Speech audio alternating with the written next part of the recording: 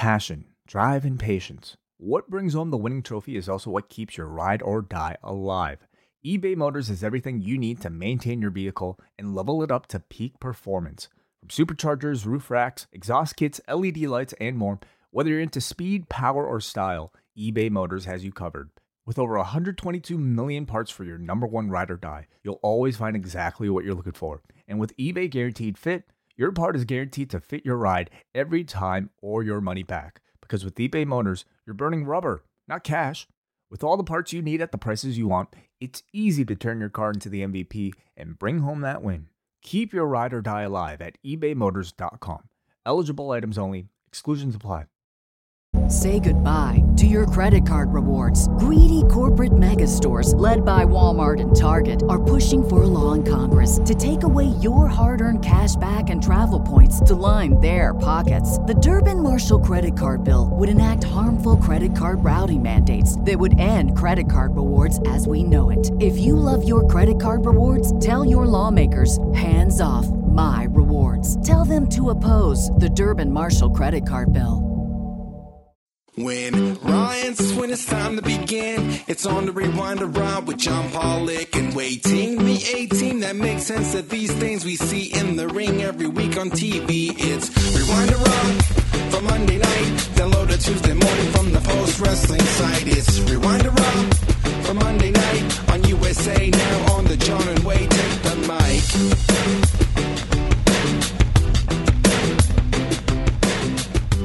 Hello, everybody, and welcome to Rewind to Raw. I am John Pollock here with you to go through all of the action from Monday night in Houston, Texas.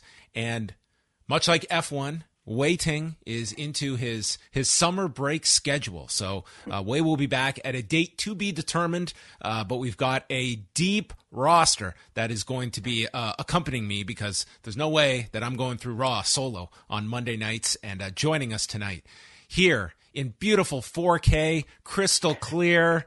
Shout out to the chat room because here comes Andrew Thompson, who is here with us on Rewind to Raw. Andrew, my good man, how are you? Hey, John. We was talking about it before we started recording, man. Last time I did the daily news show with Wade, they was killing me in the comment section, man, about my camera. One dude said I had PS2 graphics. Oh boy, they was on my back, man. But you know what? Look at this. 4K Thompson is officially here, man, on Post Wrestling Out. This is beautiful. You could convince me that you're sitting here right with me. That's how clear the picture is.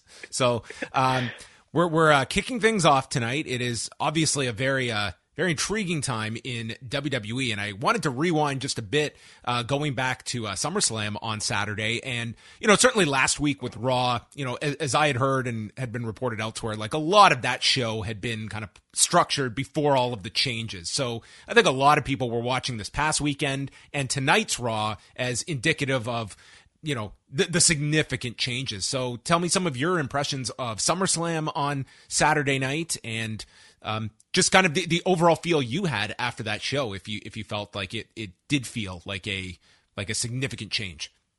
Yeah, it definitely did feel like a change in WWE's overall presentation. It's funny you said that because I remember the Raw commentator Jimmy Smith did an interview not too long ago, and this was after the MSG show, and he was just like, he was talking to one of the producers of WWE Raw, and he was just like, a lot of people are going to view that show as like some indictment of what it's going to be like post Vince McMahon, but he was like, that specific show had already been structured while Vince was still in place. So I think that was like, I think it was like a sort of like a fair point to make in terms of like what was to come. But like, I definitely think SummerSlam and tonight's Raw was definitely like a change in terms of like, we seeing sort of like these fresh matchups, and you got people like Ciampa, heading to the U.S. title picture, and we getting EO popping up on TV, and getting the matches against Bianca and stuff like that. I mean, it wasn't like necessarily a perfect show, but it definitely does display like what could come in the coming months in terms of WWE's on-screen product. Still paying tribute to some of the old tropes. Those still made their way into the show, so we will get into that. One complaint that I don't know if I heard one person say, but we got addressed tonight was, what is plaguing Raw? There isn't enough of Raw. Maybe we could just do a commercial-free first hour. That might cure the issues that are out there. But we'll talk about that in a little bit. So yeah, I think SummerSlam was largely a very well-received show from people, and one that I just sense like a lot of optimism coming out of that show. And I think a lot of that you can attribute to just the returns of Bayley and Io Shirai coming up to the main roster, Dakota Kai. It just started that show on such a high note for people that I think that carried itself through the show, that you had the feeling of kind of an updated view of the product and kind of a make good with your audience that I think that kind of transcended throughout the whole show, like, which it had its ups and downs, but it was overall a pretty positive review that most had of the show. I feel like that's kind of the thing with not all pro wrestling shows, but it tends to be like the normal thing in the terms of the route to go. Like when you start off a show hot, it sort of like carries over throughout most of the show. And like, of course, you'll have your peaks and valleys throughout it. Like I think, of course, like that show started off real, had that SummerSlam show. And then like, I felt like that, it felt like the beginning of the back end of that show had that downtick, and especially with the way the Ronda and Liv match ended, that's still like sort of that down point in the show, and then it eventually rose back up with the main event. But I'm pretty much like you said. I think it was a solid shot. I'd give it like a 7.9, maybe an 8 out of 10 for SummerSlam. So did you seek out anything else that was going on this weekend? I mean, StarCast was holding all of its panels, and of course, Ric Flair's last match on Sunday night. What were some of the highlights that you checked out this weekend that you were interested in as well to go out of your way, because there was a lot to pick from? So definitely that Moxley Desperado match. I didn't see it live, but I saw it I saw a lot of people tweeting about it, so I definitely went to go check that out, and it definitely lived up to the hype. Especially that spot that was making the rounds when he took I don't know, with the skewers, I think that's what it's called. He smacked him against Moxley's head. That was crazy. I think it was Cole. I hope I'm not butchering his name. Cole Ratchet right now. I think he won the DDT Extreme Championship. That was cool. Blake Christian and Hiromu Takahashi. Yeah, I don't know if I'm not mistaken. Yeah, that was a good one. And and of course the Ric Flair's last match. So firstly that I felt like the in-ring action, for the most part, I'm not talking about the Flair match. I'm talking about just the card in general. I feel like the in-ring action was pretty good, especially that 4-way. With, the AAA match was, man, that was incredible. Yeah, I thought it was the best match. Granted, I didn't see any of the Stardom Grand Prix over the weekend, but what I saw of WWE G1, that was my match of the weekend, was that 4-way. I just thought it was absolutely spectacular, and Bandito owes Black Taurus, man, dude, like that's a make good you owe that guy for the foreseeable future, because he, for those that missed it, Bandito, who's coming off that neck injury recently on the Triple Mania card, is doing a Tope Con Hero to the floor, and he's about to fold his neck onto the floor. And at the last second, Black Taurus just catches him, just complete perfect catch, and they just boom go right into a code red spot on the floor. But it was like frightening, but the save was incredible by Taurus. You want to know what? I was like literally just about to, I was about to bring that. I was like, did you see when Bandito almost went? He almost spiked himself like legit. And you want to know what? It's kind of crazy though, because Black Taurus, I think everybody did great in that match, but I feel like Black Taurus, he kind of showed out a little bit, in terms of he felt like the guy that was in some of the most marquee moments throughout that match. I feel like he did an excellent job of really carrying his weight, of course, with everybody else in the match. But yeah, that was probably one of my favorite matches of the weekend. That was a great match, and of course the main event of that show, that was something. So, how did you feel? How did you feel going into the match? What was kind of your overall impression, just of the idea in and of itself of a 73-year-old Ric Flair having another match, regardless of a tag match and doing the smoke and mirrors? But I mean, was this something that you were kind of indifferent to, against, or did you just see it for what it was? I did not I was not a big fan of this happening in general, because I mean, just like you said, it's a 73-year-old man with a pacemaker in his heart. So it was one of those things where even throughout the match, you had noted it in your news update today. Go check that out on the Post Wrestling site. It was a real good write up that John did. But I was under the same sentiment of you. Where you was it felt like Flair was just trying to make it to the end. And it definitely felt like that, because I'm still dude, it was moments in that match where he was just and I'm talking about even early on when he just like gassed, like, and he was like throwing these like now I'm not like I wasn't expecting anything, but it was just like it just felt like this race to the end where it was just like, okay, we just get through it and that's it. And like I feel like the people who were there, like they were in, it's completely different. They were there to love it, Andrew. Like, yes, they were not there. Like, they were not going to put their critical hat on at all. But I mean, it is what it is. Like, if you're assessing this, and a big part of it was that, Ric Flair was not happy with the way things ended with him. So, it seemed by the end, like he seemed that, I got through this, and he seemed genuinely moved by everything. Hopefully that gives him his fix of what he was looking for. But, for a lot of these performers, Andrew, it's like you hit that high and then it's hitting that high again. And I have no doubt with Ric Flair that come 6 months, a year from now, this is someone that's always going to have that itch that he's going to want to have in his professional wrestling career. And God knows if the figures he's thrown out that he's had offers for, he says he will not do another match, but there's serious money that people are putting behind Ric Flair continuing.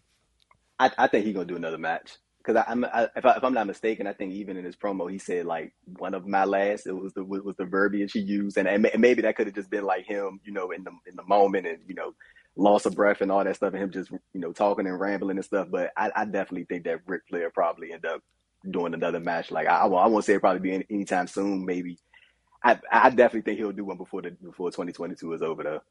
That's yeah, it was.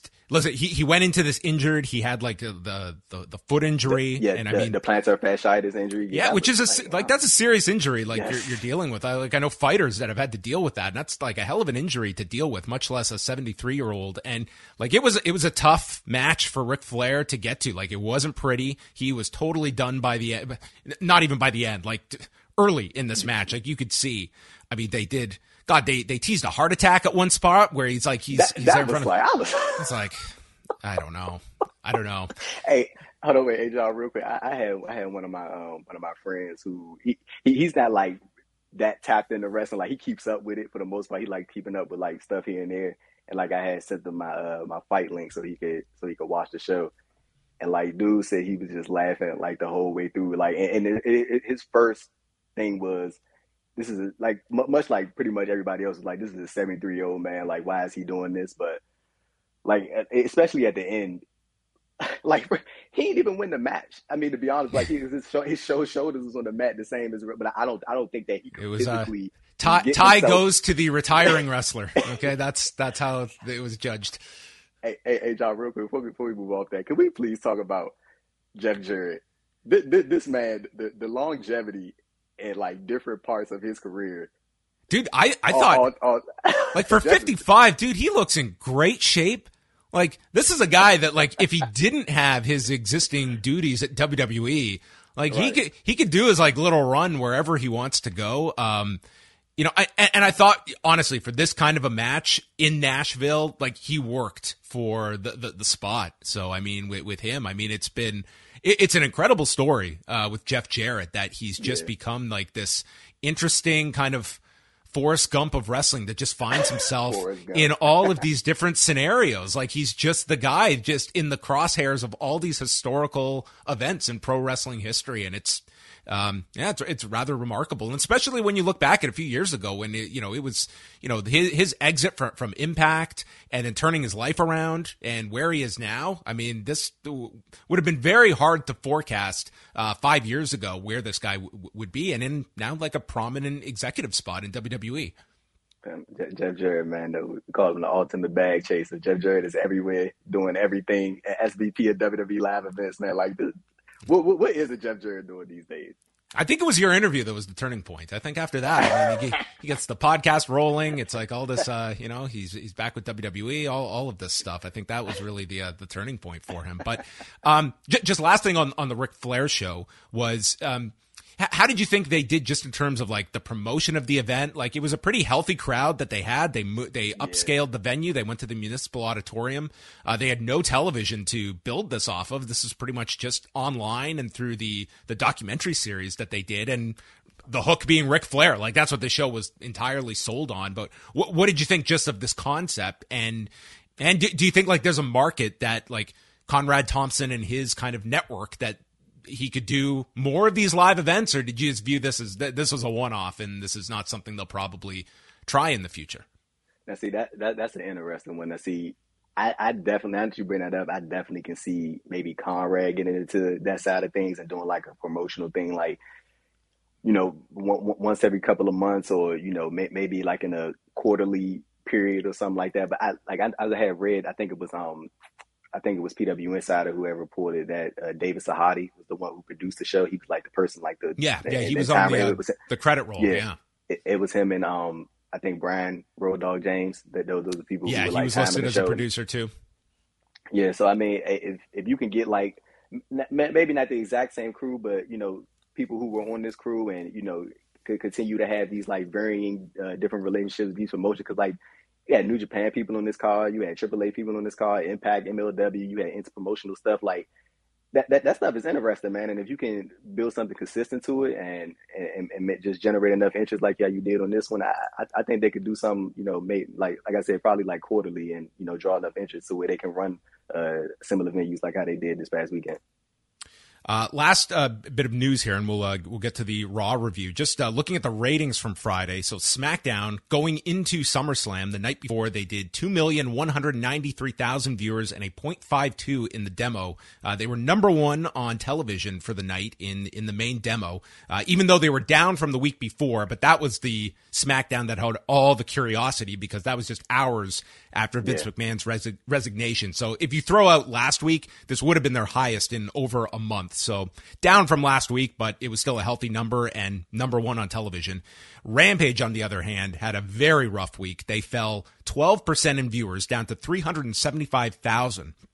It would be their lowest viewership in their regular time slot on Friday night, and fell 36% in the demo to a 0.11.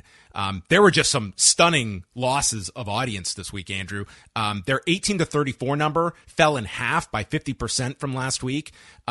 This was a show that the male audience fell 41% in 18 to 49. It fell 74% in males 12 to 34.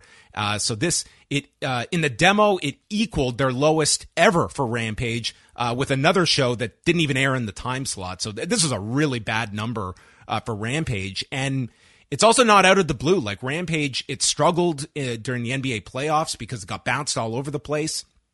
But it also hasn't like rebounded since the playoffs ended. And I'm just curious just what your thoughts are with Rampage. I mean, this is clearly the number 2 show now of AEW. Yeah. I think it's a distant second from Dynamite at this point. And do you see any major changes that they put to Rampage? Do you think that they react in any significant way to this trend? Or do you feel that this is the reality of what they're expecting on Friday nights? But it is down, and it's been consistently down. I definitely think it's the latter part of what you just said. More so, like, this is the reality, what they're expecting. Like, sort of like to throw like a counter question at you. I mean, when you slide a show at 11 p.m. on a Friday night, like realistically, like what numbers like would you be expecting on a consistent basis? Like, and like it has been steadily declining, but like when you have like that type of time slot. Like, what numbers would you, like, just realistically, like, what would you be expecting from a show in that specific time slot? Well, I don't think anyone has any illusions to this. That 10 to 11 p.m. Yeah, 10 to 11 Eastern. Yeah, 10 to 11. Yeah, I don't think anyone has any beliefs that they're going to be doing the level that Dynamite does on Wednesday. It's a better night. It's a better time slot.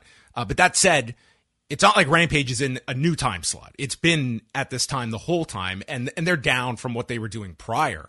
So I do feel that over time, this has become a show that if you sit down, I mean, most Friday nights we sit down, it's a fun hour, it's good wrestling, but is it must-see? Is it something that you're going to feel you missed out on? And I don't think that's the case. Like, you're going to get a great hour of wrestling, and you know what? We get a lot of great wrestling on a weekly basis. I think that's where you kind of have to weigh, like, do we put major stuff on Rampage, even though it's going to be a lower audience, and take that away from Dynamite? Like, I would say a year ago, If we compare now, let's say CM Punk was coming out of retirement this year instead of last year. Do you think they do it on Rampage? No. I don't think there's a chance they do what they did last year, but that was a huge deal to establish Rampage. Yeah. And if a Punk came along today, and there's no way they're doing a live Rampage as opposed to like Dynamite. At least I don't believe they would, unless they absolutely had to for scheduling reasons. And Rampage this week is live, right? This is the live. That's right. Rampage it is. week, right? You're right, because they're doing this and a Battle of the Belts on Friday night, so it is live. Yep. That's maybe makes a little bit of a difference for them, but yeah, this was a really bad number, and I don't know what you necessarily attribute to. You had, the main event was Anna Jay and Ruby Soho. You had the Best Friends trios match with Satnam Singh, Jay Lethal, and Sanjay Dutt. I guess those were the two kind of marquee matches. Or maybe people just did not want to hear the Acclaim's new rap video. I don't know what you assign here, but I think it's an overall trend. I don't know if it's one weekly lineup or anything. It just seems to be a growing kind of seeing Rampage as skippable on a Friday night. So it's let's say maybe people just I can catch it the next day or the following Sunday or something like that and just catch up to it whenever you can. Because like you said, it's not like me personally. I don't think it's like. There are some weeks where I'm like, okay, I want to see what's going on Rampage Live, and there's other weeks I just catch it tomorrow or I catch it the next day or something along those lines. But like, I don't remember the exact numbers for it, but I really did like that stretch where Rampage came on like early in the day. Like I think it was during the playoffs. Like they was like on like 5 p.m. and I really enjoyed that. I felt like that was like a good little thing. I don't know if the numbers like reflected like my personal thoughts about it, but I feel like that was like a good little time slot for them, especially in that time. And it seemed like a lot of people, like from my Twitter timeline, saying a lot of people enjoyed that too. Final thing here, just for the schedule this week. It is a brand new month, so if you want to hop aboard the Post Wrestling Cafe, we are going to have 3 G1 shows coming out this week. We've got Mike Murray joining me on Tuesday. On Friday, Bruce Lord will be with me, and then Sunday, we're going to recap 2 shows with the one and only W.H. Park. So all of that is happening at postwrestlingcafe.com. Also for Cafe members, I'll be doing a Battle of the Belts 3 post show on Saturday night because we're getting that as well. That's taped on Friday. And the whole schedule is up at postwrestling.com. And if you want to jump aboard, postwrestlingcafe.com. And we'll get all of Andrew's plugs in at the end. The man is a very, very busy man. So we'll set aside about 30 minutes for what's coming up in Andrew Thompson's world. He's a busy one. But we have... Hey, Claudio versus Takashi. Oh my! I'm looking forward to that. I mean, these Battle of the Belts have not been the biggest cards, but I'm really looking forward to that match on that we'll see on Saturday. So, yes, that will be the big headliner there. But tonight we have Raw to discuss from the Toyota Center in Houston, Texas. According to WrestleTix, over 10,000 tickets out, so it was a very big crowd per Raw standards. And we got the commercial-free first hour, and this was an interesting maneuver. And I mean, to be fair, when we have seen these commercial-free hours, I mean, one of the benefits of that is that, there's less reason for your audience to tune out, and it usually does swell the viewership. The trade-off is you don't have any advertising that first hour, but this is one where I'm sure this first hour will do very well coming off the pay-per-view, the added interest, and not having any commercials to let people, tune away. But I do not need commercial-free hours on Raw, just as a viewer, personally. For real? You ain't like that? The commercial-free aspect, it's a long night, Andrew. I need those commercials. It's for a 3-hour show. You do it every once in a while. I get it, but let's not make this a staple of Raw. What's your preferred snack of choice during the commercial breaks on Raw? What you snacking on? Dude, I have like a decaf coffee and that's and some water. It's a pure liquid diet when I'm watching Raw. I'm preparing myself for endurance wise of what I have to go through with Raw and then chatting afterwards. How about yourself? I had this nasty ass handmade pizza from Domino's. That shit was horrible. Handmade pizza from Domino's. Handmade, it's disgusting, bro. It got this like nasty, like garlicky flavor. So I want my money back. That's what I want. Man, no love for Domino's. Burying Domino's on the podcast. Yeah, I mean, geez, they got their fill of wrestling last year with Jericho and Nick Gage, and now getting some.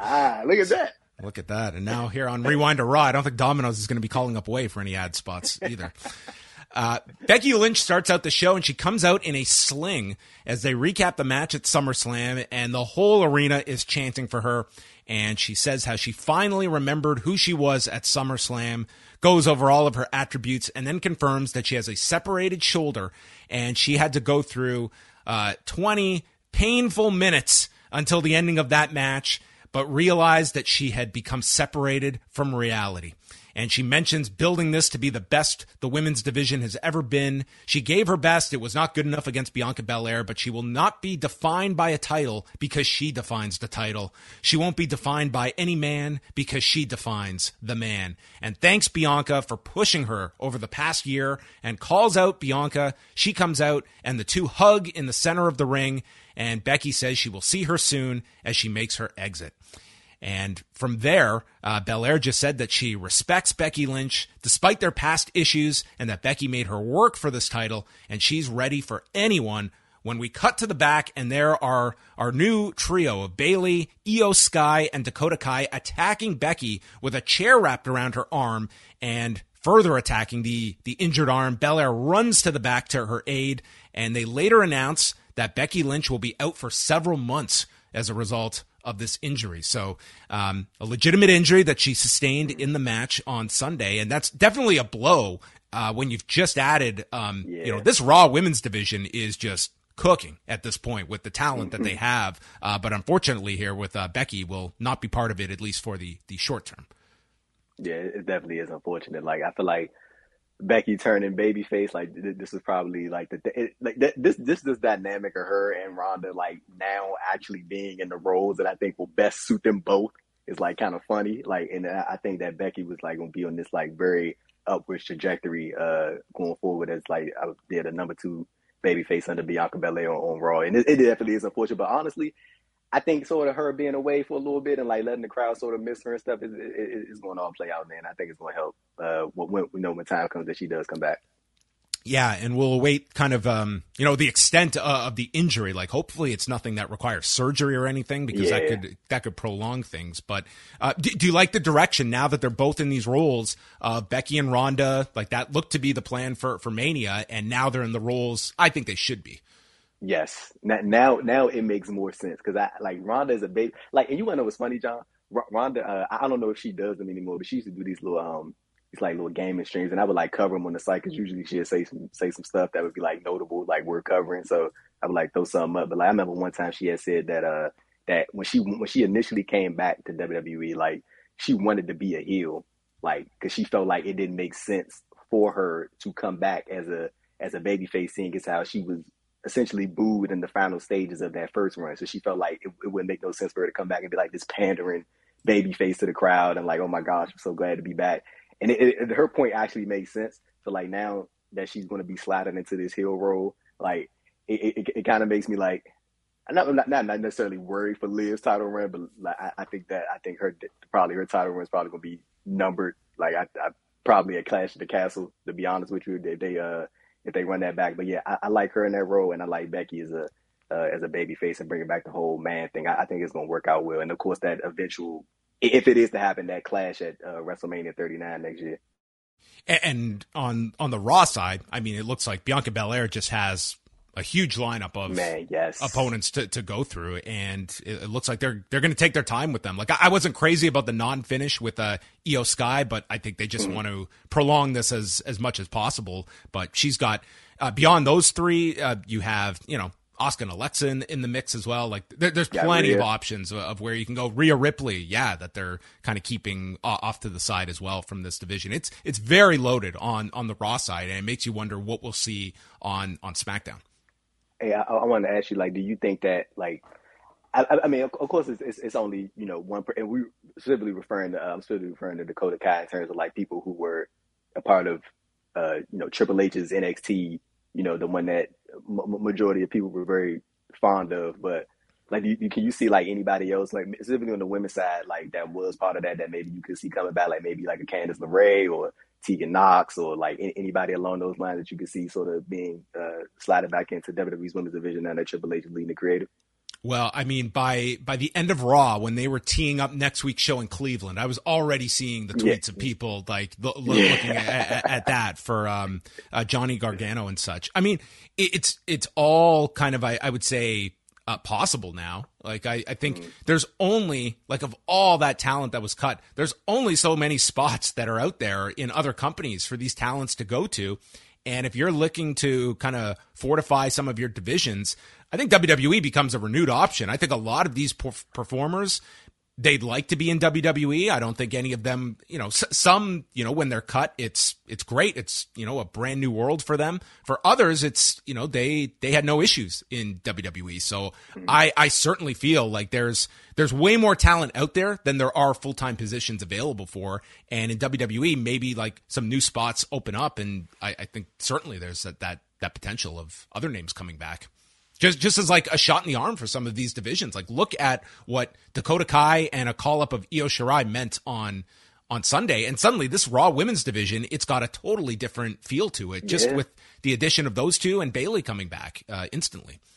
It's something fresh, man, and it's something new. And I think that's what this show has needed for a long time. And especially considering if it's going to, I don't see this show ever not being 3 hours at this point. Like I think it's just going to stay that way.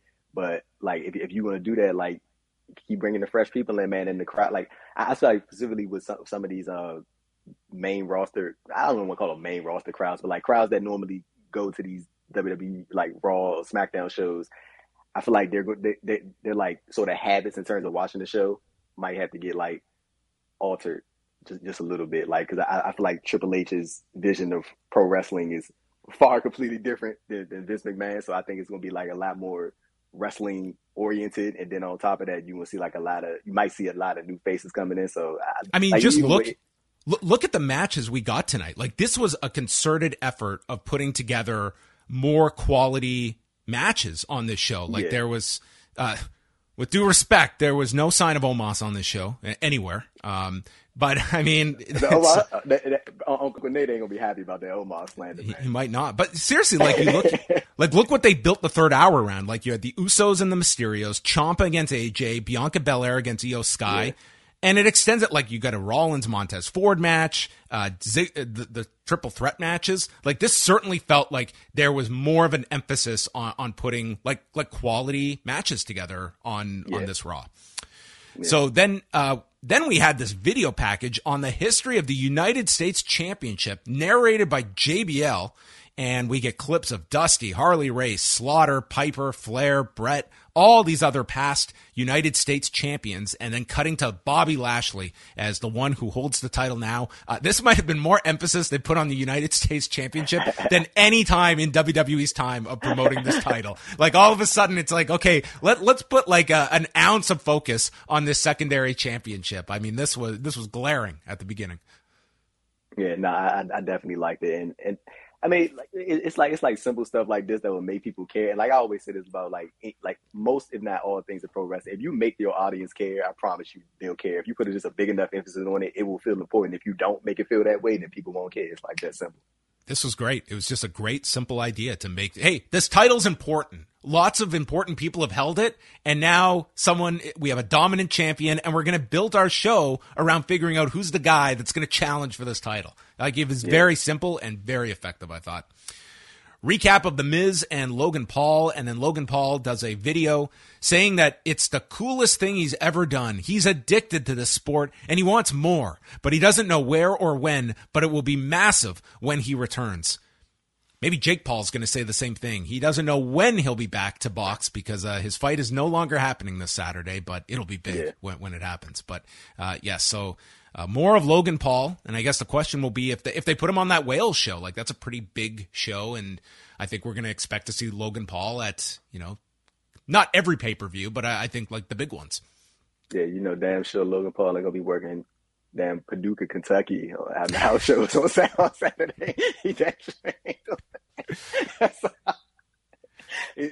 gonna be on those big shows though. But I mean, no, in all honesty, John, like no bullshit, I think Logan Paul did a great job on. He did a very good job. Saturday. Like everyone was raving about him, and that was a crowd that was not behind this guy throughout that match, but he won them over like throughout that match. And by the end, with that frog splash through the table, it was like that crowd, they were like, listen, okay, we weren't in on this guy, but he worked his ass off and he got a lot of deserved praise for Saturday's match.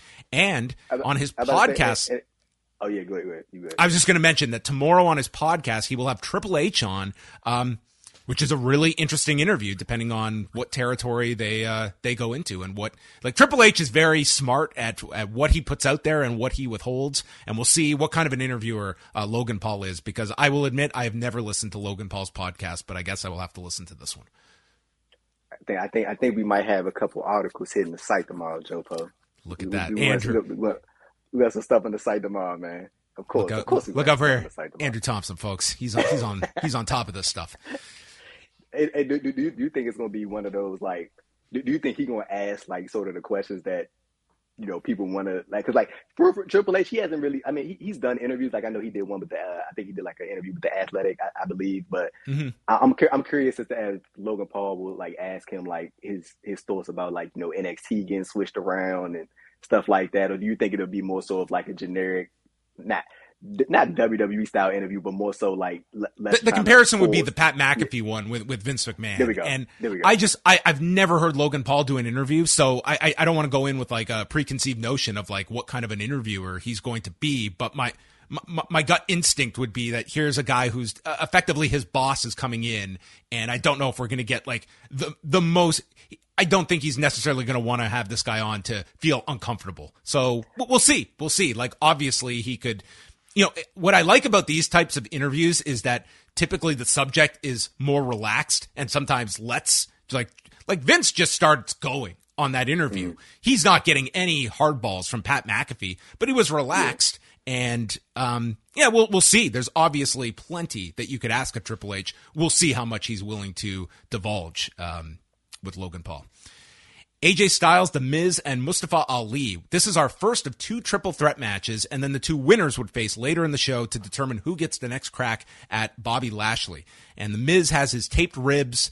This crowd, man, they were getting into these tiny balls chants, which sadly is getting over with the crowd.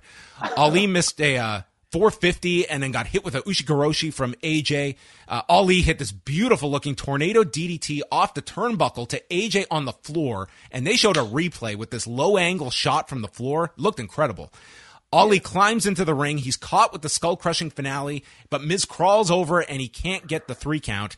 And the finish comes as Ali hits a 450 onto Miz, and then he bounces off of the body into AJ's Styles Clash, and AJ hits a Styles Clash, dropping Ali onto the injured ribs of the Miz. This finish was friggin' awesome. Beautiful. And AJ pins Ali in 8:51. This, like, whoever structured this finish deserved the bonus. This was an excellent finish. Really strong. I thought at certain parts of this show, like, the crowd just was not into some of these matches. They really had to work to get this crowd going. But I thought this was a really entertaining match and a tremendous ending. Yeah, I liked it a lot. I'm excited to see, like, you know, like the Mustafa Ali's and the Cedric Alexanders and, you know, people like Shelton Benjamin and a Ricochet and people who are really known for those. Dude, like Ricochet. Sort of... Could you imagine Ricochet as he got this news last Monday? I mean, this guy's in the witness protection program in WWE. It's like this guy can't buy television time. But like, I'm excited to see like people like that get more TV time. I wasn't surprised to see Ali take the pin. I definitely don't think Miz was going to take it, like especially coming off his loss to Logan Paul, and then I feel like AJ was, like, when I saw this the match after, I feel like AJ was going to be the best option to win the match, and I definitely love the finish, man. And I feel like everybody had their like individual times to shine throughout it, and I feel like they put on a really solid match to, you know, sort of kick off this new era, if you will, of WWE TV. Becky was in the trainer's room. They were icing her arm, or she was just asking for ice, and that would be the last we would see of Becky. And then Bayley, Dakota, and Io, they speak with Sarah Schreiber and said, it's not about Becky or Bianca, it's about us, and you'll see soon enough. And then they walk past the Usos, who are interviewed as well. They feel that they're going to beat the Prophets again, they did beat the Prophets again, just like Roman beat Brock again, and we're going to beat the Mysterios again tonight. Hey, Hey, John, you want to know something I really do like about for in all honesty, both Triple H and Tony Khan's sort of style of booking is that when it comes to like pairing people together, they do both of them do like a really like decent job of like putting these people together that you probably wouldn't think go well, and then like once you see them like in the mix, like they go like really well. Like Io, Dakota, and Bailey. Like if you would have said that pre SummerSlam, I'd have just been like how does that even like what does that look like? Like how do they feed off of each other? But like now that I'm seeing it like in live action, like they actually work like as a trio, like they really do. And even with like I know like just a random team to throw out there from AEW, like Caster and Bowens, like they weren't a team, you know what I'm saying? They just got put together, and now look at, I think they one of the most entertaining acts on weekly AEW television. So I feel like both of them they do like a real like decent job of like putting these people together, and I'm really interested to see more of that on WWE side, to be honest with you, because I feel like you have people that can really benefit off of being paired with another individual, and all it takes is just to find that right formula. So I think we're going to be seeing more of like the Bailey, Io, and Dakota pairings, in the coming weeks and stuff like that. Yeah, I think so far so good. Like, 2 nights in, I think it's been a very positive pairing, and they're in prominent spots on Raw right out of the get-go. So your audience is taking them very seriously as a group. Then Seth Rollins comes out and he says we can celebrate because there's no Riddle. He too is on the shelf with a career-threatening injury, just like Randy Orton. And now he can turn his attention to Roman Reigns and the title. And the audience got excited by this name drop. But the Street Profits interrupt. Rollins calls them the biggest losers in WWE after their latest loss to the Usos and tells them to leave. But then they bring up the fact that they beat Rollins to become the Raw Tag Team Champions. And Ford says that you got your ass kicked by Cody with his one boobie. And Ford and Dawkins then set up a game of rock, paper, scissors to determine who's going to take on Seth Rollins. But Ford just grabs the ref mid-game and just takes the match, steals it away from Dawkins here. Oh, man. The seeds are being planted, Andrew. Oh no! Don't tell me you one of those. You do not take a man's ability to play rock, paper, scissors mid-game with him. That's a heel maneuver right there, a heel tactic. Hey, John, in all seriousness though, like I get what people are like, so that they see. I see it too in Montez Ford, but the thing is, like, normally, okay, so if you would have threw this, if this whole Street Profits, like, this whole idea about them splitting up or like going their separate ways, or whatever, one being pushed over the other.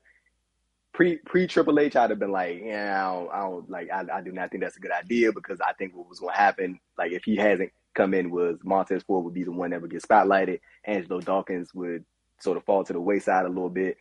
There is like a little bit of hope, like if they are to go full Montez Ford, that I think that Angelo Dawkins will still be doing something. But honestly, in terms of that team, I'm pretty high on Dawkins. Like, I think this guy that's what I'm saying. I like he's Dawkins. really upped his game these last couple of months. I think that he is not someone that I'm looking at as like this group breaking up is going to be the downfall of this character. Yes. And you're right. I think with this, with this history, like, I think he will get, let's put it this way, he's going to get a real opportunity to fail or succeed. I don't think it's going to be a case of this team's broken up and he's just off to the wayside and forgotten about. Like, he has pulled his weight in all of these matches, and I don't think it's going to be this negative impact on Dawkins if they do in fact do the split.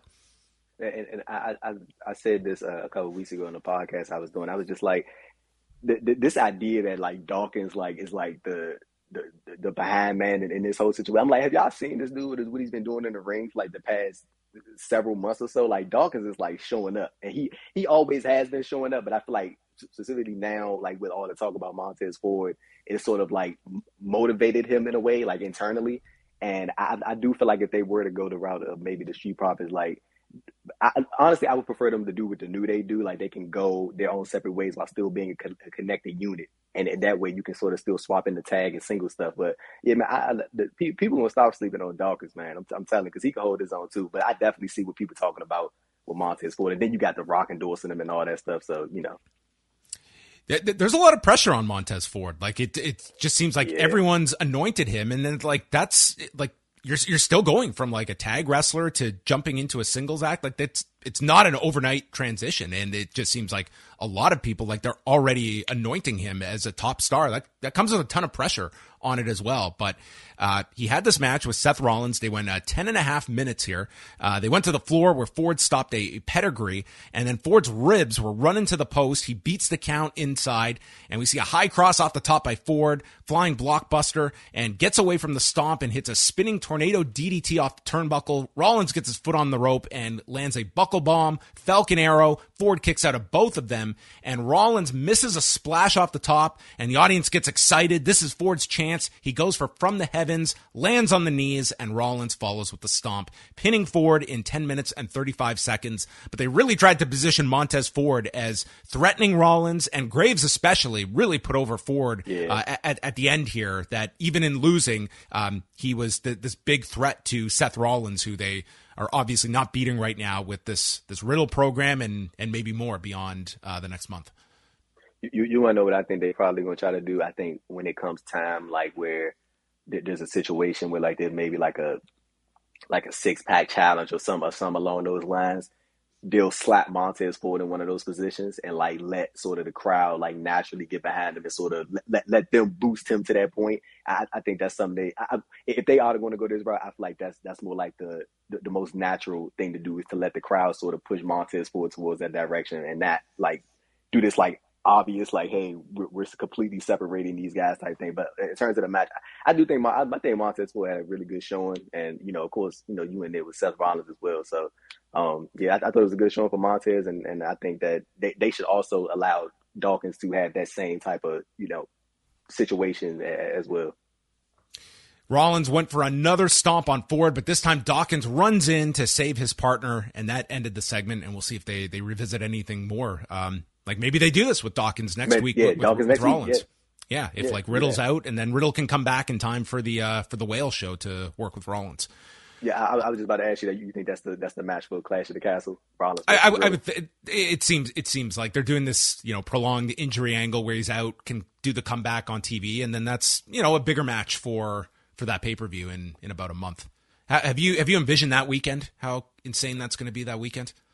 Man, that's going to be. You want to know that for real, that's going to be a fun weekend to cover. I'm looking forward to it, to be honest. It's going to be a lot. The Clash, like the NXT show, weekends. All Out. It's that's going to be a just wild week. This post-wrestling podcast is brought to you by NerdWallet's Smart Money Podcast. Financial literacy can be daunting, but it's one of the most valuable things you can equip yourself with. On NerdWallet's Smart Money Podcast, their trusted financial journalists offer easily digestible, conversational discussions on topics like balancing your portfolio. If you think an ETF is one of Cena's 5 moves of doom, this show might be for you. Planning for your tax bills this April, so you don't have to worry about a visit from Erwin R. Shyster. And putting away more money for retirement, because unlike most wrestlers at the end of their careers, most of us should only plan on retiring once. Listen to NerdWallet's Smart Money Podcast on your favorite podcast app. Future you will thank you.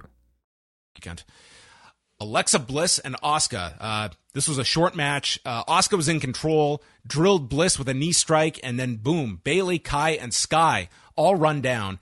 And the match gets thrown out in 2.5 minutes, and Bayley hits a running knee to Bliss.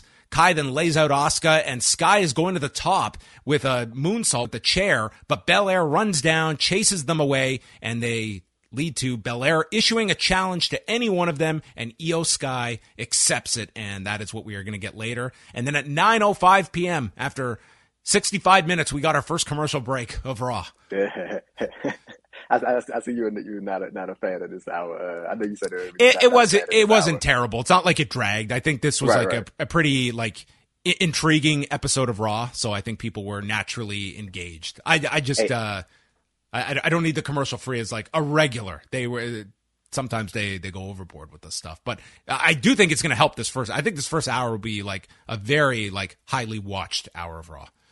Hey, John, what do you think? Do you think Asuka's presentation is going to change now that there's a new? Like I feel like that whole her being the goofy, just the overly dramatic type Asuka. I feel like that's I hope so. I hope so. It's such a caricature that I feel it's just so nothing. And I mean, no one handled her better than that NXT run where like you could like she was headlining some of those takeovers by the end. Like she was tremendous, but I mean she had to adjust her presentation on the main roster, and I hope that we get kind of like a much more dialed in Asuka, because you know she would be a great asset on either show, and just kind of lacks, I would say, any significant identity right now. It's just sort of just like it's just the silly promos that she does.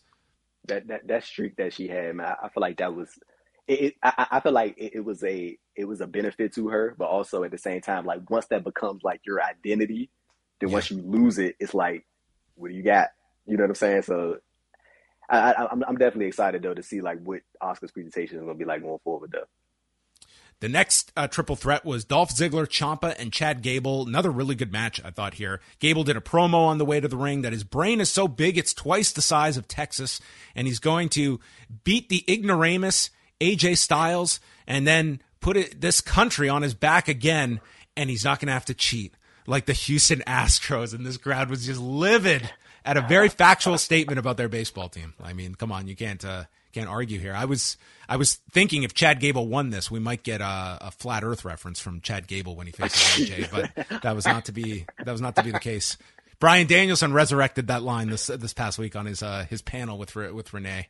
That is going to be yeah. Did you watch the whole thing? Nah, I saw like portions of it. I saw like clips here and there. It was like the interesting story that he was telling was that the segment with the Miz, their idea going into it was that Miz was going to cut this scathing promo on him, and Danielson was going to just nail him, like actually punch him on the show, and the defense would be that Miz went so far that it was believable that Danielson would punch him, and then WWE could do two things. They could fire him, which Danielson seemed like he wanted to be fired at the time, or they clear him because everyone wants to see this match, because that was the source of his frustration, was not being cleared. But he said Miz was so good with the promo that he thought it'd be more effective to just walk off and leave Miz with his heat, which was probably, that did huge things for the Miz. I mean, that's probably the segment people are going to most associate with him when it comes to any segment he's been involved with. But yeah, that was the original idea that the two crafted up, was for Danielson to just punch him on the live broadcast with the idea of fire him or clear him. They say that dynamic between Danielson and the Miz is always interesting, because I know Danielson is like openly spoken about. Like, I mean, of course, you never truly know if he's being like, it is like leaning more to the. I mean, I don't see any reason for them like leaning to the story, but he has said to him and Miz, like, they don't necessarily like, they're not fond of each other, but they have like a respect for each other. And he's like said that multiple times, and Miz is like utter the same sentiments as well. So like that dynamic is like really interesting when you see two people that have openly said that they don't necessarily like one another, but they have that sort of mutual respect enough to work with each other on screen. So back to the triple threat here. Gable and Ciampa are working together, and then Ziggler fights back. Ciampa slingshot Ziggler, takes this big post shot, and then Gable is wrestling with Ciampa. They go through the commercial break. Gable's got an ankle lock applied on Ziggler, and then Ciampa simultaneously applies a crossface at the same time. Ciampa then breaks Gable's ankle lock hold with a leaping Famouser, and we see a chaos theory onto Ciampa into a zigzag by Ziggler. Creative three-way spot here. Gable kicks out of that, and then Ziggler and Ciampa are pulling on each other's trunks. There's a super kick to Ciampa, and Gable sends Ziggler out, and Ciampa hits a knee strike that sends Ziggler off the apron. He lands a knee to Gable, and the fairy tale ending, and Ciampa gets the win. And I don't think there's anyone happier with these changes than Ciampa, who all of a sudden this was like his most significant episode of Raw since he was called up back in April. Hey, John, let me tell you something, man. If you were in NXT from 2016 to 2019 and you were a main player, you just hit the jackpot. I'm telling you, because that man is taking care of like anybody who was who has been like the the four people that are still here at this point. I mean, it's like if you manage to stay with this company from that era, you're in great standing here. Samoa like Joe would be like, man, of like all these chances. Ciampa, like. I think Shinsuke gonna get a nice little run going forward. But I'm telling you, man, if you was part of that NXT, it's funny you say that, but it's not funny because most of those people did get released. But like if you if you was part of that era, man, you probably got a nice little presentation coming for you, as the weeks and months go on. Yeah, for sure. And I mean, for some that have like gone on to like great spots and others that have not, I mean, those are kind of in that pool where like that's kind of to me where you're going to be reevaluating talent that was cut that might not have been your call. And do we have a spot for you now? Like it might be, It'll be very interesting to look what the roster makeup is of this company in 6 to 9 months as well. And, people that are still here, people that are not, like whenever you get a significant change of this level, all talent is going to be under a spotlight. And it's like who transitions, who does not as well. Like there's going to be winners and losers whenever there's a regime change. Hey, John, I want to ask you, like, do you think anything's going to happen in NXT 2.0 in terms of the presentation, or you think it's going to stay the same? And, like, do you think they're going to start bringing in, like, independent wrestlers again? I think over time, I think we're going to see the talent. I do think we'll see more kind of an independent talent flavor to the show, but I don't think it's going to be overnight. It's not like you can just suddenly change, like, the roster composition there, but I think slowly it will, and I expect to see subtle changes with NXT 2.0. I don't think it's going to be overnight. It's just a different product next week. But yeah, to answer the question, I do think they'll have a much more open view of who can be stars and thus who we bring into our system. Like it's fine to go and recruit these athletes, but I think you also want to be paying attention to the people that have been out there, that have been doing this for years, that historically over these last 10 years kind of had the most success of going through this pipeline to your main roster. Guys like your Kevin Owens, and I mean, you can just go through guys that they have performed, they've been over, and they come in, and it's like they understand this industry. You don't have to teach this from scratch that others do. Yeah. So Ciampa gets the win. He will face AJ later on in the show, and that brings out Edge out to his old theme, old entrance. He's introduced as the Rated R Superstar. This was just like retconning the whole Mountain of Omnipotence, which was nowhere to be found here. This is just right back to, this was as much of like, hey, let's just forget the last 3 months. Right. As Edge just thanks Houston for that reaction. I've been a bit of an asshole for the past few months, but now we both get what we want. He created the Judgment Day to help underutilized talent and pass on his knowledge, and says, we were just getting started. It's like, yeah, it was, I don't know. And he says that their judgment got clouded, and Ripley and Damian Priest thought they learned all they needed, but I never saw it coming with Finn Balor. Now it's time to kill what I created, and he will end the Judgment Day. So here it is. Hey, John, that whole split, like, and them abandoning Edge for Balor was, like, so dumb, because, like, the pay-per-view before that, didn't Edge pin Balor to win the match? Night before he did. This was terrible evaluation by Damian Priest and Rhea Ripley. They recruited the guy that took the loss. Right. Made no sense. Bro, like, I know, but I saw that. I was like, that's stupid though, because like y'all literally just beat this team last night, and you swapping the dude that got beat, not a leader of the group, and the leader of the group is the dead weight. So it really didn't make any sense. And honestly, bro, I think that group was like floundering a little bit. Like even when Edge was still like, it never seemed like it had like that much steam behind it. Like it seemed like it was kind of just floating and going nowhere. I honestly believe like of Edge's entire history in WWE, I don't think there's something that's been less successful than the Judgment Day that he's been attached to. Like to me, it was just not clicking. I would say when I'm thinking about it, like it's hard to think about like what compares like to that in terms of like things that just did not click. Like so, yeah, I'm definitely gonna part with you on that one. Like I can't think of nothing off the top of my head. The Mysterios are in the locker room, and they state that the Judgment Day are now in the rear view. Now they have to deal with Edge. And Ray brings up his history with Edge, winning the tag titles, and thanks him for his help at SummerSlam. There were highlights of the tryouts over the last week in Nashville, and mentioning Dwight Howard showing up. What'd you think of Dwight Howard's promo? Enthusiastic. There you go. Yes. Say him a compliment. Enthusiastic. See, everyone was going wild over this promo, and I feel like, especially when it's just like people that are maybe just following this at a certain level, it's like, if you can put words together, oh, whoa, this guy's, they were going like, these people are doing like somersaults over this guy's promo. I'm like, yeah, okay, he's got like a good delivery. This is fine. But let's not stop the presses here about like, you know, the second coming here of like Dusty Rhodes graced us with his presence at the Nashville tryouts. It's like, okay, he's enthusiastic. That's a good description of this promo. I think this guy, I think he's hoping for that contract offer. Not from WWE. I think from whether it be the Lakers, anyone. He did say that if he isn't, he wants to play in the NBA. I know he did I think it was with Arash Markazi that he did a post crowd interview with, and he was like, he wants to play in the NBA like next year. Like this upcoming season. But if he can't get a contract, then you know he's looking at WWE. Like I'm gonna be real with you. Like I don't know where Dwight Howard fits in into the WWE product, but you know, hey. This was a good tie-in just to have him show up, and it got some press for these tryouts, and it was like some free PR the week of SummerSlam. So from that strategic standpoint, I mean, it was a win for them just to have a well-known athlete show up at one of these tryouts. But beyond that, I don't know how much we'll be seeing of Dwight Howard in the future.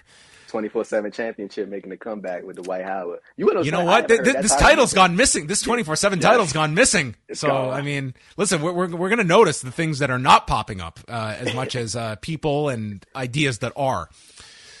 Then Schreiber's with Bailey, Kai, and Sky again. We need a name. We do need a name for this group. I can't just say Bailey, Kai, and Sky all over the time. We need a name for them. I saw people was like dubbing them Control because that's what Bailey put on Twitter. Okay. Like the Control is like, I don't think it's like official, but like that's the name that Bailey had used on Twitter. So maybe that's the one. Control. Bailey says that these idiots have been on a downward spiral since she left. And Dakota Kai says they know how to play the game. And soon they will. Oh, and then they ended here by saying soon we will be in full control. So that would that would lead to probably where things are going. So there you have it. Control. Bianca Belair, Io Sky in capital letters for people out there for the WWE style guide.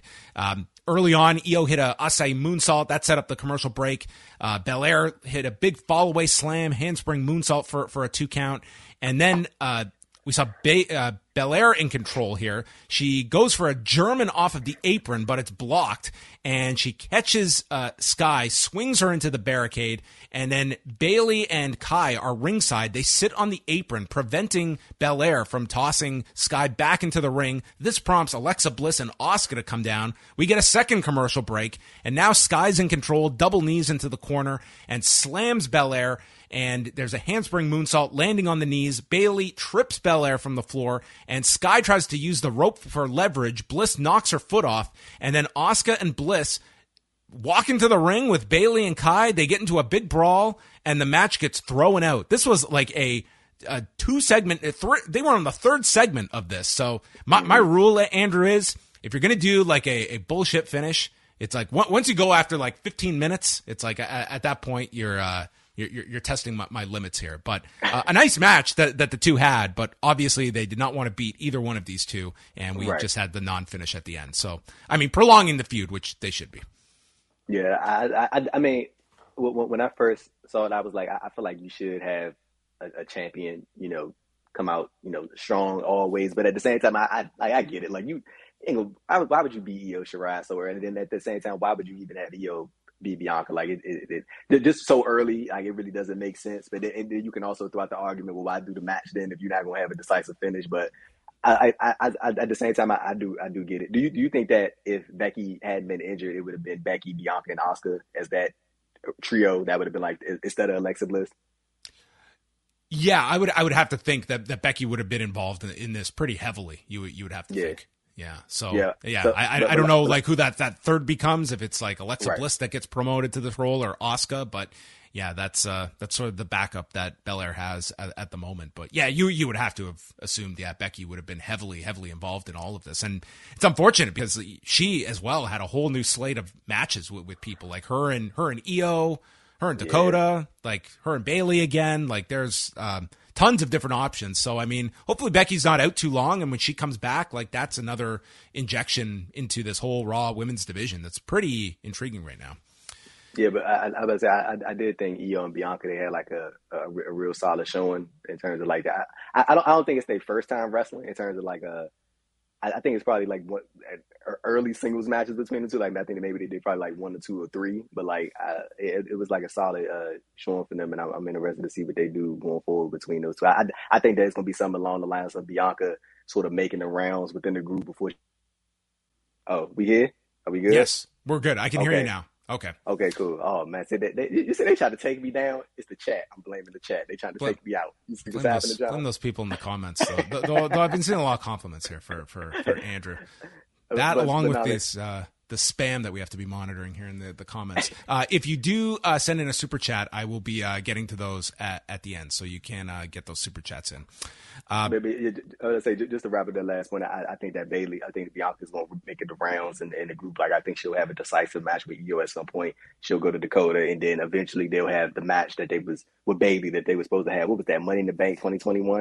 I think that's supposed to be like an I Quit match or something like that. But I think they'll do something more traditional style this go around. But I definitely think the next person that's going to challenge Bianca for that title is going to be Bayley.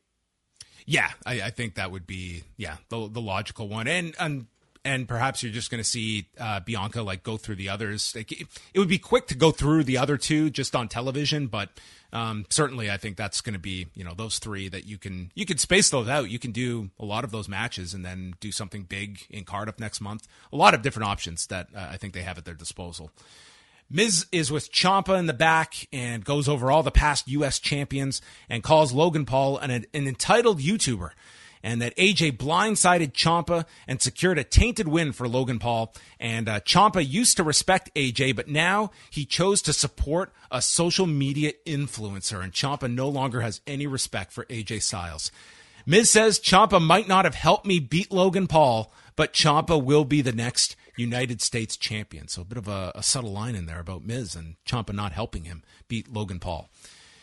And AJ and Ciampa had their match with Booker T brought out for commentary as they were in Houston and introduced as a former United States champion. So they were really going overtime to emphasize this United States championship as an important title, which is, if they had this mindset a long time ago, having your two main titles consolidated, you would have had, a flourishing kind of secondary title that everyone could have been saying, hey, that's the next biggest prize to go for. So simple and so effective, John Pollock. So simple and so effective. That's what I hope the new motto of this company is. So like, I think you probably are the same belief as I am, but like, dude, I think Bobby Lashley has been on like a run. I'm talking about with these fans. Do you hear these people like reacting to Lashley? They love this dude. So I'm thinking like, okay, he really is over right now. So like, do you want to take the United States title off him because that could quote unquote hurt him? But at the same time, I'm like, I wouldn't mind seeing Lashley with one of those titles. To be honest with you, I wouldn't mind seeing him in the world title scene or in the mix with one of those, or even hold one of those. But at the same time, I feel like Lashley is like so over right now, and the crowd is like naturally behind him. Like this wasn't like some contrived thing. Like I feel like the people, they just got behind Lashley, and like they like really behind him. So like I'm like interested to see what I don't think they will. I don't think that Ciampa's going to beat him next week, but I think that there are greater things ahead for Bobby Lashley if his trajectory is telling me anything over the past several months that he's had. Yeah, I like him in this role right now. Like, I think he's the guy to, if you're serious about establishing this U.S. title, like put it on a guy that people perceive as a big deal, with which Bobby feels like right now. I think he's done exceptionally well transitioning to, number one, a babyface role. He doesn't have MVP by his side anymore, and he's really, to me that pairing has been tremendous for Bobby Lashley's career in TNA and WWE. Yeah. But he's doing very well on his own now without having a mouthpiece where he's got to do the promos. So I think that they want to make this title feel very important, and you're going to put it on a guy that they see as the real deal that is going to establish this belt for the time being. So I'm about to say I can see something along the lines of Miz inadvertently costing Ciampa this match, and then that is how we eventually get the Ciampa going solo, and then bringing back sort of that NXT presentation that he had, and sort of being like doing that whole sort of thing, or bringing back certain aspects of that character that he portrayed in NXT, and that'll be a way to sort of separate Ciampa from the Miz. Yeah, because I certainly read into that one subtle line that the Miz had in there that you probably are thinking. And they're also in Cleveland next week, which is Miz's hometown. So maybe they are going to – Miz is going to be super popular next week, and we will see what they do there. So AJ and Ciampa, we had AJ selling his shoulder from earlier, so Ciampa slides it into the post, and Styles is fighting back. We see Ciampa stop a Styles clash and lowers the knee pad, misses, and Styles goes for the Styles clash again, and it's blocked. And then we see Ciampa land this flying knee as Styles goes for the phenomenal forearm, and they showed a slow motion replay from the hard cam, and this thing looked incredible. Yeah. I mean, he just this looked snug. Ciampa brought out Project Ciampa for another 2 count and then sets up for an air raid crash that is turned into the Styles clash, but they're by the rope where Miz places Ciampa's foot onto the bottom rope, saving him. Styles then decks the Miz, and this gives Ciampa the ability to attack him from behind on the floor, toss him into the timekeeper's area, and with Miz holding on to AJ's leg, he nearly gets counted out. I just could imagine like the House of Torture taking notes here for future G1 finishes here with this count-out tease. But AJ makes it back, but as he rolls into the ring, he's immediately met with a knee and the fairy tale ending as Ciampa gets the win. And there's no one that has been a greater beneficiary, I think, of this turnover than Ciampa, who went from the guy just hanging out with the Miz in the background, and now all of a sudden, he gets 2 big wins on Raw and a title match next week in Cleveland against Bobby Lashley. But I thought another good match on this show. Yeah, this was really good. I feel like Ciampa and AJ were real together, and like just to repeat what both of us said earlier, man. Like if you was part of that, if you was a top person in that prime NXT era, you just hit the jackpot, buddy. Like you definitely about to have some star making moments. But I am really interested to see what they're gonna do. Like knowing how Triple H views and Ciampa just based off like how he was presented in NXT, like. I mean, like, and that makes it even more the intriguing part because, like, you got a guy like Bobby Lashley who's really over, and then at the same time, you got a guy like Ciampa who is highly regarded by the person who's leading the creative of the show. So it's going to be interesting to see what they're going to do. But I'm putting my money on Bobby Lashley retaining the title. I think Lashley's doing a great job right now. I think they're going to sort of take away that momentum from him. I think it'll be really notable, like the placement on the show next week. Like it'll probably be in a prime spot on the show. Yeah. And I expect them to get some time as well. Like I don't think this is going to be, if this was a month ago, you'd be thinking Bobby Lashley and Ciampa are going to probably get 4 to 5 minutes with Bobby killing this guy. Yeah, Lashley killing them.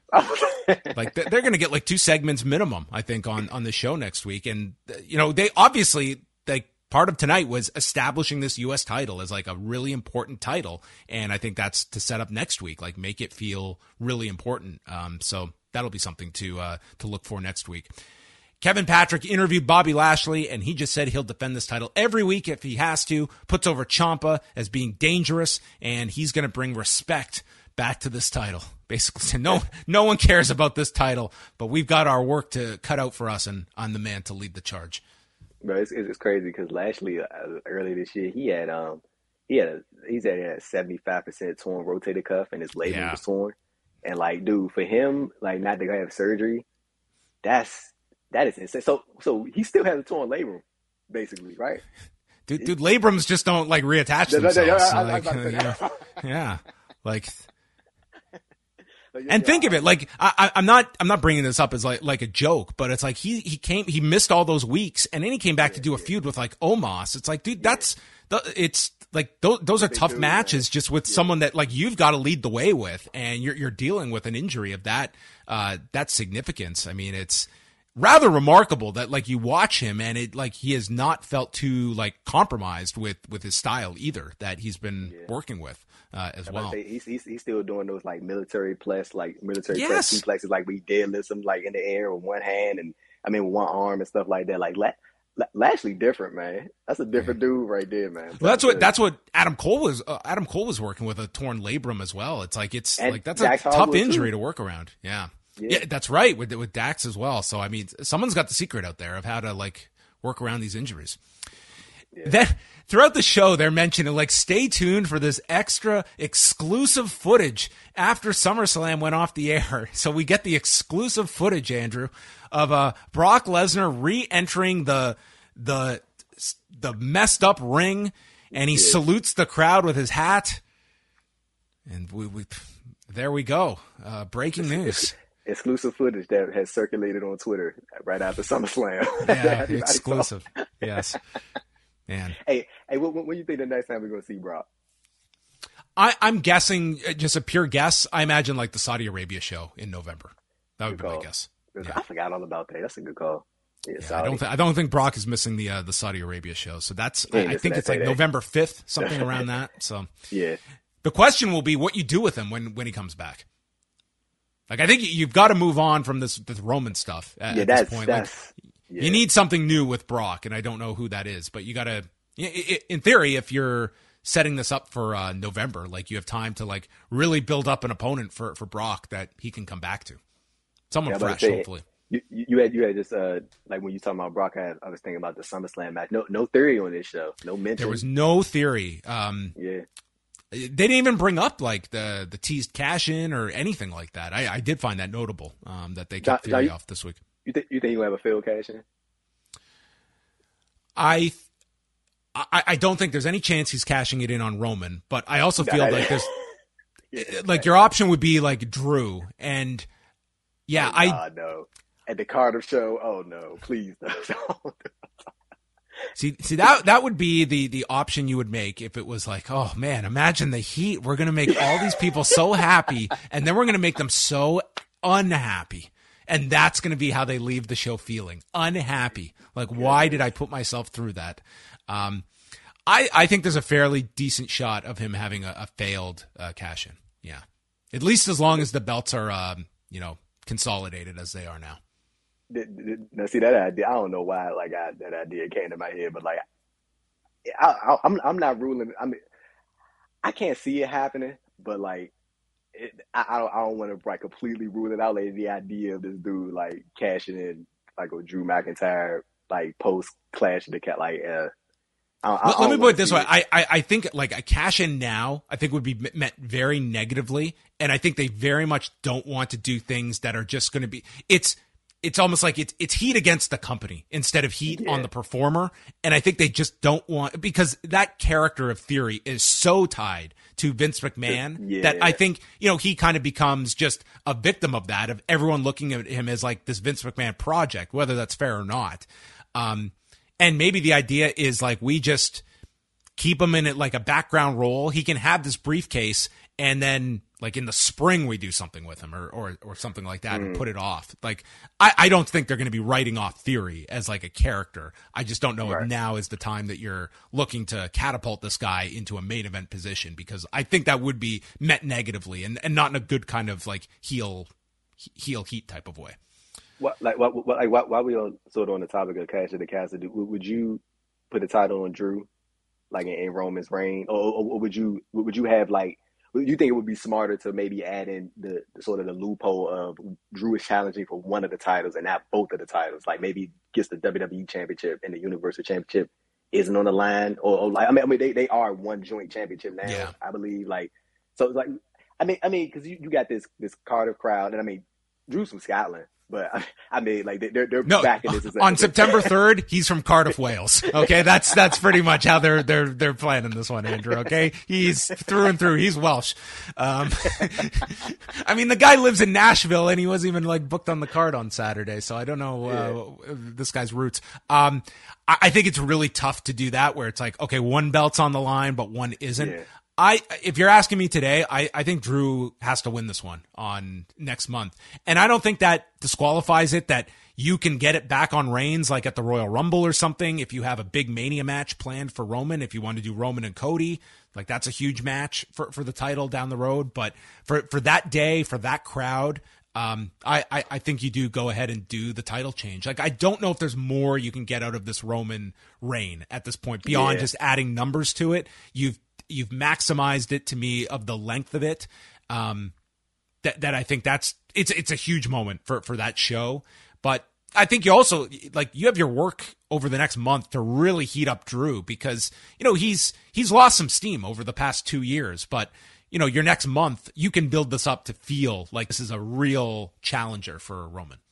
You want to know what's funny, Joe? Because I remember me and you did the daily news show. This was a couple months ago, and I remember me and you had this exact same conversation about like Drew McIntyre, like what they could do to like really heat him up for like a world title run. I mean, like you got like 4 weeks to do this, like to get Drew McIntyre ready. Like I don't know exactly like what you can do, but like just make him a big deal, man, and like keep putting like in all honesty. I don't even think you need to have him like wrestle that often. Like I feel like if you just have Drew come out there, man, and just speak passionately and like let him do his thing and like let him get the crowd to rally behind him and let it feel natural, then it'll do some like some really like great like documentary type of like video features. Like go tell the whole story about him being fired and coming back. He won the title in front of no one. Now he gets a chance to win the title in front of 60,000 people. There you go. There's a great story there. Yeah, you can do a very simple but super effective build for Drew, and I think like he's the guy that you could do this title switch with next month. Hey man, but when Cody come back, good luck, buddy. Yeah, I mean it's a good problem to have if you have several guys that are over at that level. Like at a certain point, it was like, man, they were starved for anyone that could be discussed in a kind of tier. So I mean it's a good problem to have if you have Drew as like another major guy on top. Main event time here on Raw was the Usos against the Mysterios for the undisputed tag titles.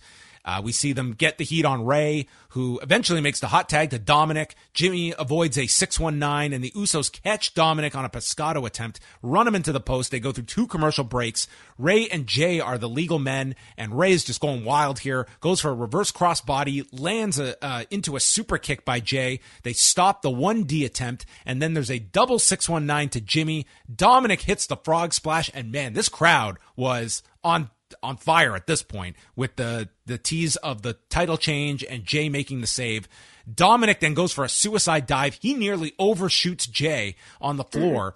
And then Jimmy stops Dominic on the turnbuckle, and it leads to Jimmy being knocked down. Dominic lands a drop kick, and then there's the blind tag by Jay, and they confuse Dom, who turns around into the 1D, and Dominic takes the fall in 15 minutes and 49 seconds.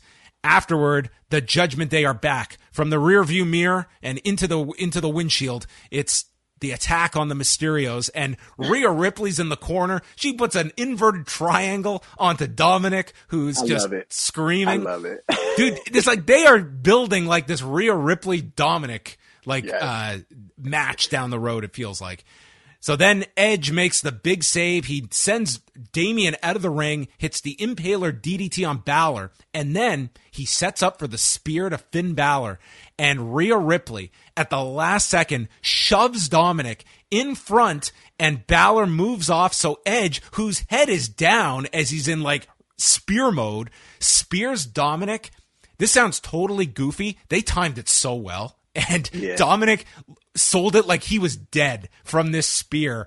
You've got Ray and the medical staff checking on Dominic. Edge has chased off the Judgment Day, so he's left. Ray is nearly in tears. My son, who took the spear. And that's how the show ends. But I thought the spear at the end, like this was like, they pulled off the spot really well.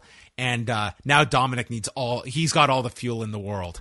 Screw my dad. Screw Edge. I am going for the Judgment Day. Ripley. That is it. Ripley specifically. That's it. Rhea and Dominic. That is going to be the pairing that comes out of this. That's going to be the new male-female threat when Dominic joins this Judgment Day group. But there you go. That was the show, and the Usos win yet again. Yeah. No, so firstly, that match, I really feel like that was like a real good match that they had, the Usos and Ray, Dominic Mysterio. Like I really enjoy like the crowd, like you said, like they came like a laugh at that, like especially like the back end of that match, like they were amped as hell for it, and then of course like the end of it, like I'm really like enjoying this thing that they're doing with like Rhea and Dominic now. Like I don't know like what this is or like what exactly like this is leading to, or maybe just the thing like her treating him like the punk little brother and stuff like that. But like I'm like thoroughly enjoying this. Like in all honesty, I'm hoping at some point that like Aaliyah Mysterio gets like more involved in this, or like at least to something with her and Rhea down the line or something like that, like her just beating on the whole family. But yeah, I think we'll see something along the lines like maybe like Edge versus Balor at Clash of the Castle. Like that'll be one of the undercard matches on that show. Yeah, I could certainly see that.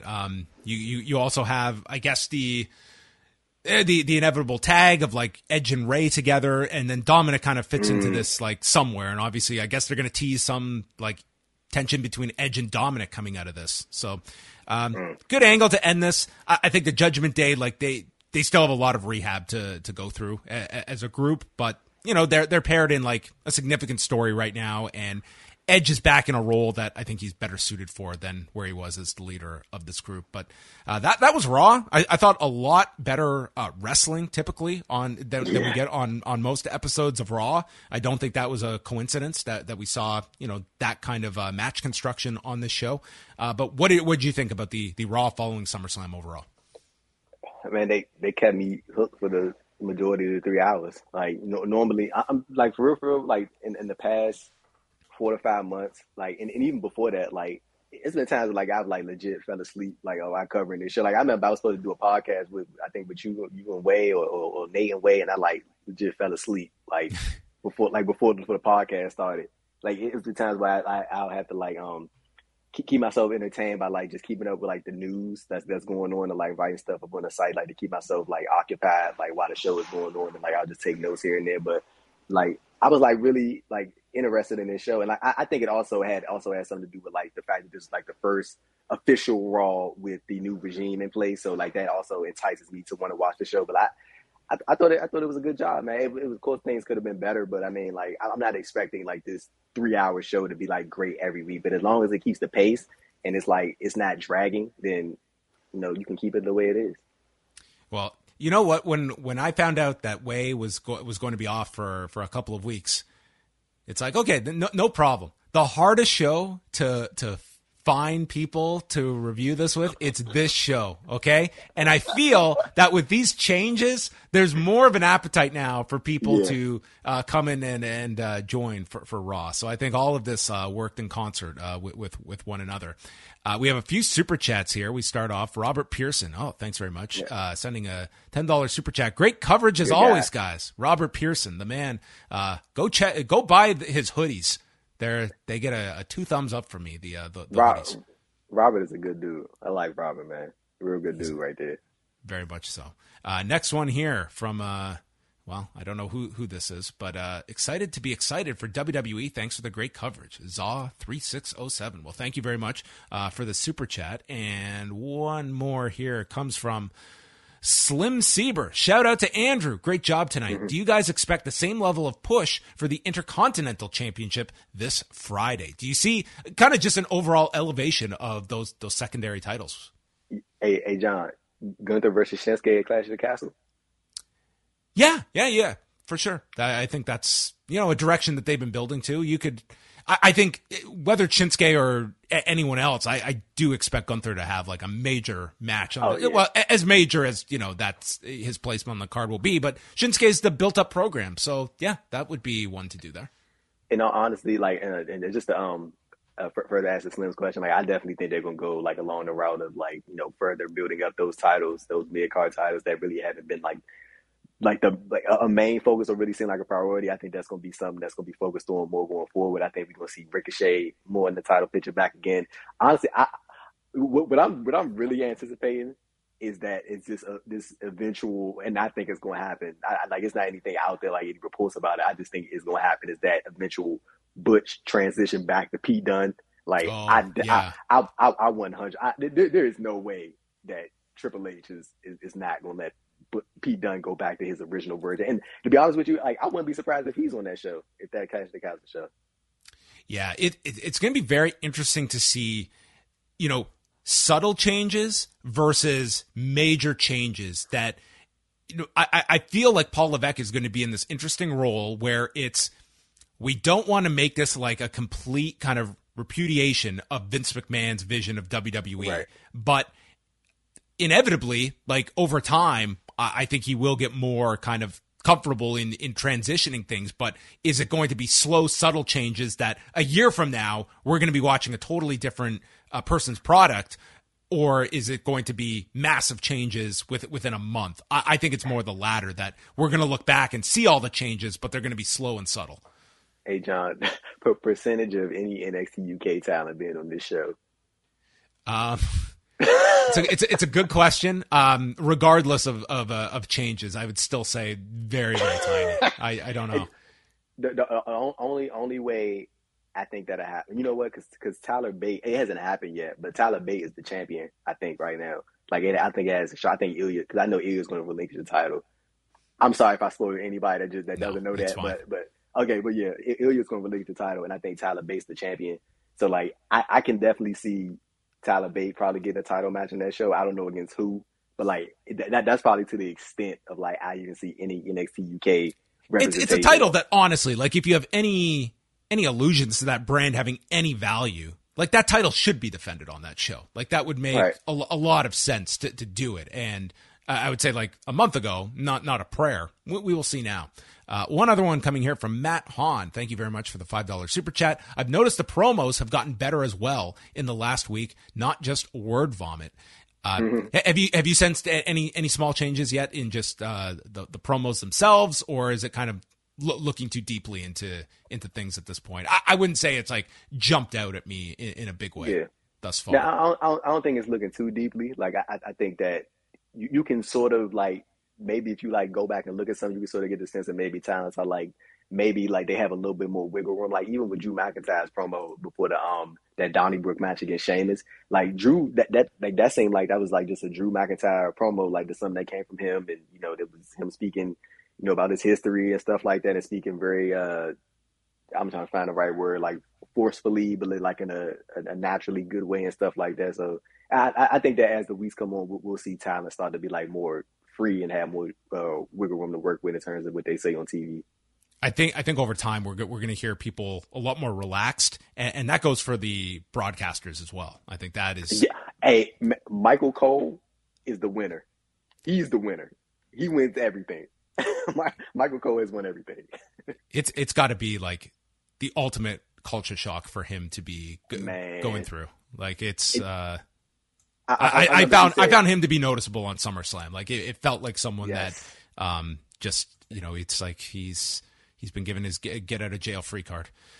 I remember he said that he was like a percentage of like deaf in one of his ears, like from the years of like people like screaming in his ear and stuff like that. Like I'm like, dude, I know this dude is like he's never going to say it, but I know like internally he's like, thank goodness, like I'm free.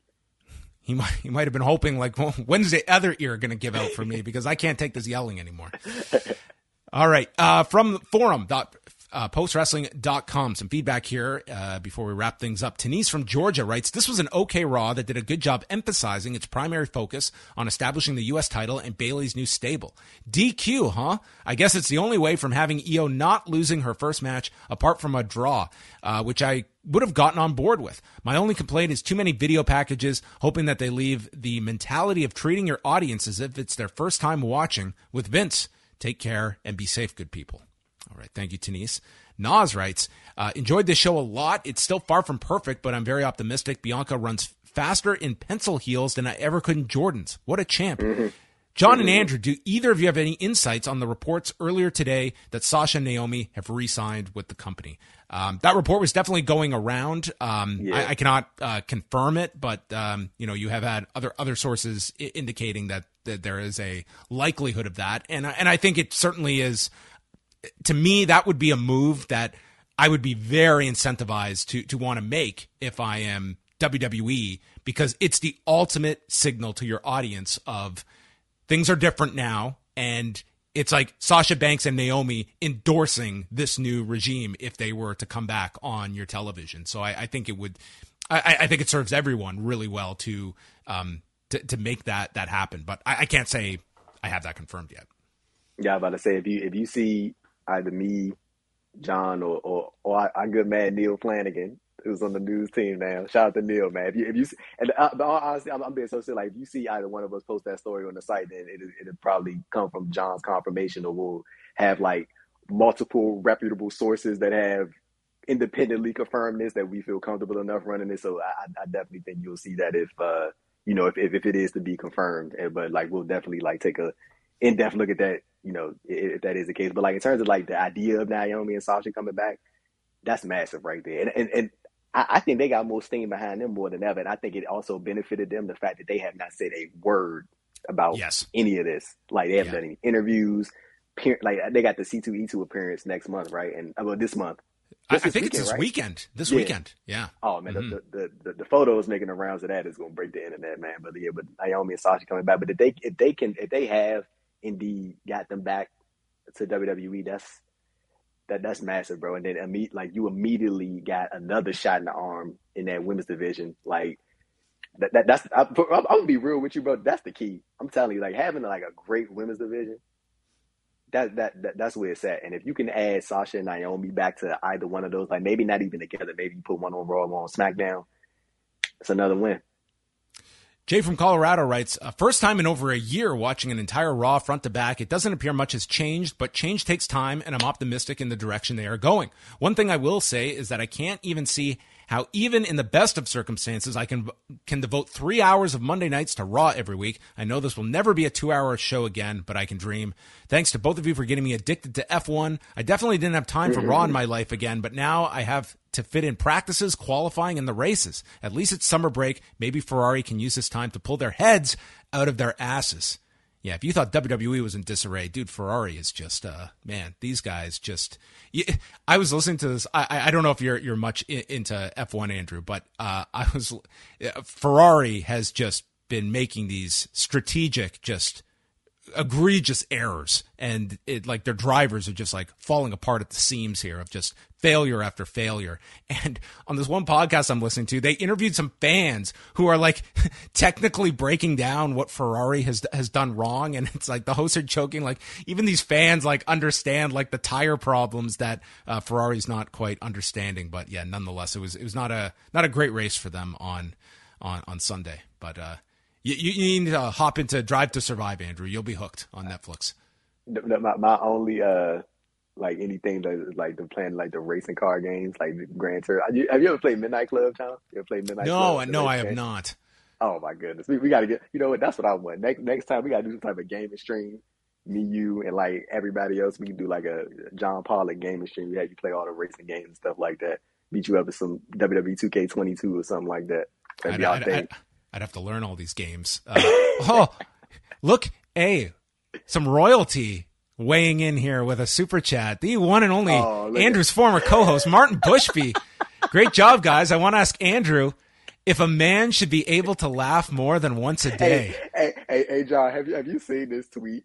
That's like this thing went viral. It was this dude. He tweeted out. Me and Mario been laughing about this for like the past like week. This dude tweeted out. He said, as a man, he said, no grown man should be laughing more than twice a day. He was like, one good laugh is good enough, and after that, you need to get serious. What an observation! What a conclusion to make. Me and Martin, I'm talking about, we've been laughing at this tweet all day, and I remember Martin had corrected me one time. He was like, "I hope you use your one good laugh for the day." And it was like people, they was putting these memes like in the comment section and calling the dude who tweeted. They was like calling him like the giggling cop or something like that, or like all this funny stuff. But yeah, that was Martin, one of the funniest tweets of my life, and like I like saying Martin always. Me and Martin got this little like running joke going on, like we can't make a joke more than one day, or you're not a grown man. It's hilarious. I'm gonna send you this tweet once we get off this jump. You explained it very well. That's you conveyed it very well here. I'm just imagining someone who's like, what's your New Year's resolution? It's like, you know what? I want to cut back on the laughter. You know?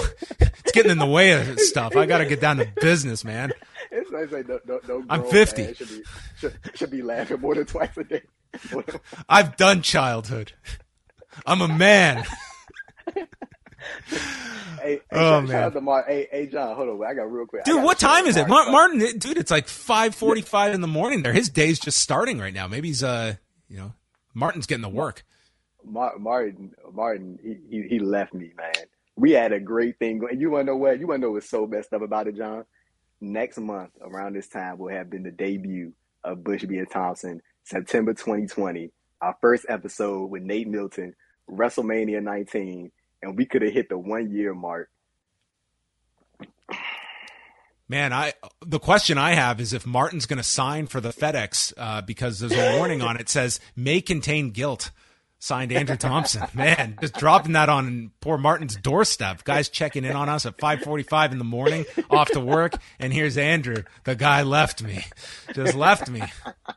Like Montez Ford is going to leave Angelo Dawkins. Oh my goodness. The Street Profits breaker. We don't need. I laughed more than once. Serious. Time to get serious. Time to get serious. Time to get serious here with Muggan, who's got the last word of the night.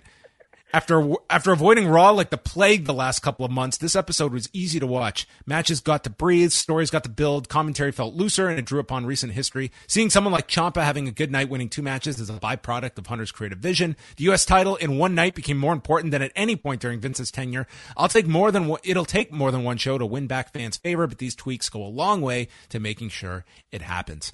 I think if there's one conclusion we can make, Andrew, is that there is an overall sense of optimism. Whether it's truly realized and deserved, we're going to need like several months for that. But there seems to be a ton of open-mindedness when it comes to this audience that believes that this will be a product for the better with these creative changes.